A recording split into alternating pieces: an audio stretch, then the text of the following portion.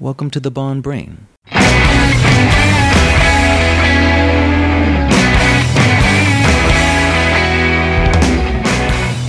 now, without further ado, here's your host, Bud West. Welcome back to the Bond Brain for another new topic, and a new topic in the post No Time to Die world. Now, before you go forward with this, I may actually touch on some spoilers here. So if you do not want to hear spoilers, maybe wait until after you've seen the film. I'm going to tag this as a spoiler in there because there's a couple things I want to bring up on the tagline, but please avoid this. Listen to it later if you could. I don't want to ruin anything for anyone.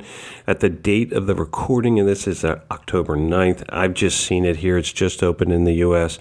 I know it doesn't open in Australia until I believe sometime in November, which, you know, it sucks for you guys. You do have my sympathies there. But the topic I had in mind here is why James Bond?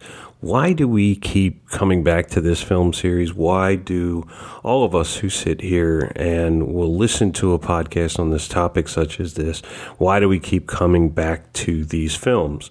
And we did it again. We just came back for No Time to Die, obviously. You know, it is a little shocking right now that we actually got to see the film. For a while there, I thought for sure somebody was going to find Bigfoot or the Loch Ness Monster before we got to see No Time to Die. Now, I had recorded this podcast previous to all of this, but then after seeing the film, I thought maybe it might be nice to explore some of the topics within the realm of the latest movie. So we all know how long Bond's been around. I mean, next year is the 60th year, and there's actually only been one movie character that's lasted longer than Bond, though you're not going to pull this off the top of your head because it's really Godzilla.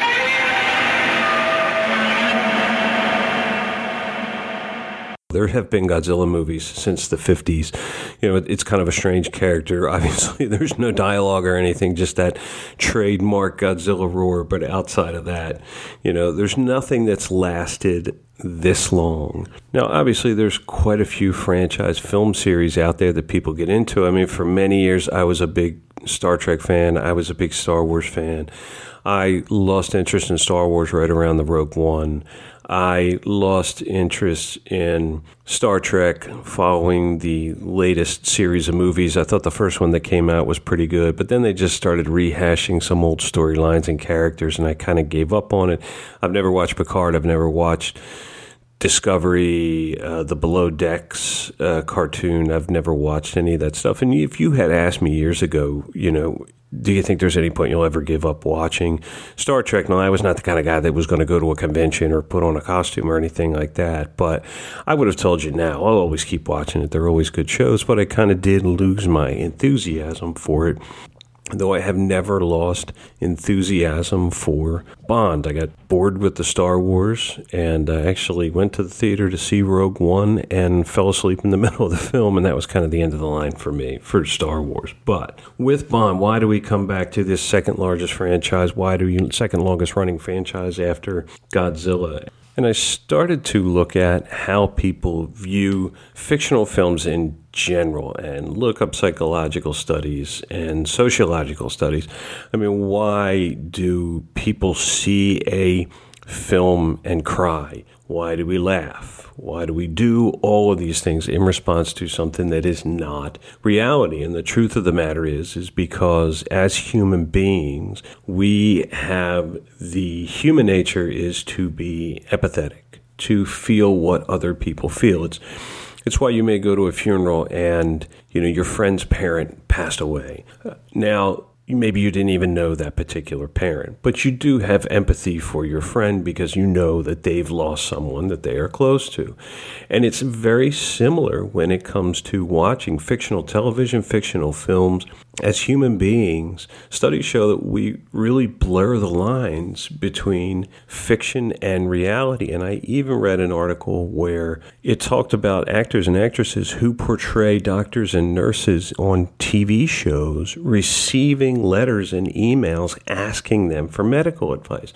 So there's some people that can't even discern where the blurred line ends and reality begins. And with that line blurred, what happens is our brain, when processing fictional content, reacts very similar to as if we had witnessed this in reality. And they call that the theory of the mind. And that's that human nature to be empathetic. You can, to a certain extent, feel what that fictional character feels. When I first got married, I first started dating my Bond girl, I would kind of laugh at her and tease her and make fun of her a little bit for crying at movies and TV shows when she was watching these dramas that she watched.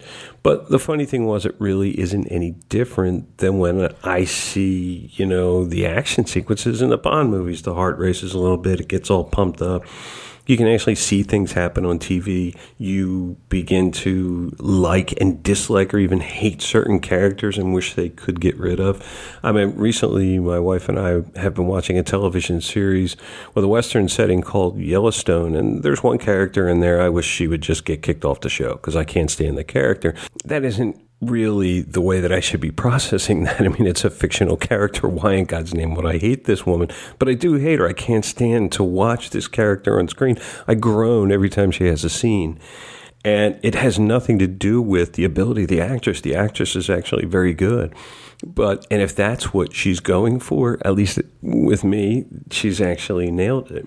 And so that human nature to be empathetic and feel what that fictional character feels is, there's also another theory out there called embodied simulation. And that is that we take on the characteristics of the simulation. It's the libido fires up when we see a sex scene, the heart rate and adrenaline increase, the dopamine increases to your brain when we see action sequences, or we might even get a little shaky and shocked at maybe an very accurately or very artistically depicted scene of violence. So it's a pretty interesting topic. And then in the realm of Bond, what keeps getting us to come back? And when I look at why I follow these films, and there's characters I like and characters I don't like. There were scenes in No Time to Die when I was not happy with what they did with the character in the end.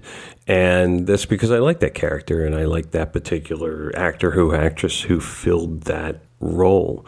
So that's why it's always very interesting to see. And I don't really get into reviewing films because it really is how that film or that piece of fiction made you feel. It's why we go back and rewatch these films over and over and over again. And even though you know what's going to happen, there's still a little bit of that excitement there. And you'll watch that scene you really like that might have a motorcycle jump or a sequence of gunshots or taking down the bad guy or a seduction scene or something that you can really identify with. And I think maybe there's also that feeling that when you see something on screen that maybe you don't really have in life, or maybe you would like to be. I mean, think about it. Who doesn't want to be James Bond, man or woman, to just go out, do the things you got to do to get your job done, kick ass when you got to kick ass, and never have any responsibility for those things?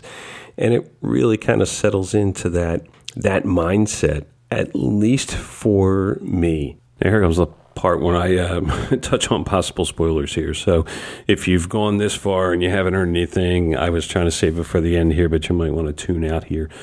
So that empathy that I talked about earlier in this in relation to No Time to Die, I'm not the kind of guy who tears up. I just have never been. I don't know the reason for that. I don't cry at movies. I don't even cry at funerals. My own father's funeral, I'm just not an overly emotional guy. Probably because of him. My father had basically two moods, regular and mad as all living hell. Fortunately, 99.99% of the time, his mood was just regular. And then it's occasionally, I could set him off. Usually not me. It was usually one of my siblings. I won't name which one, and that was it. And I'm kind of have the same way, so I really don't get into it that much. So no matter how they ended it, the only thing I will have to say about that was I thought it was weak. I thought it was entirely out of character for Bond. I thought he gave up and chose the easy way out. That's my take. I made a joke one time in a book club meeting that David Zaritsky on the Bond Experience did, and he posed the question when he was doing the book club live on YouTube that, who do you picture when you read these books? And I made a joke, I picture me. Peter Brooker even kind of took off with it and said, hey, yeah, I picture you too, bud. So anyway, but the truth of the matter is I think that we all kind of do that a little bit. And so when I look at the character, I look at it as if, is that what I would have done? And no, for me, I would have continued on, and to the point that at least you could support your child, you could support your wife or the people you love. What he did was kind of give up. And I thought that was insanely out of character for James Bond. And it's the reason that I'm glad Craig is not continuing, and I'm not a big fan of Daniel Craig. I think he started off with a bang with Casino Royale, and he kind of got touchy-feely after that.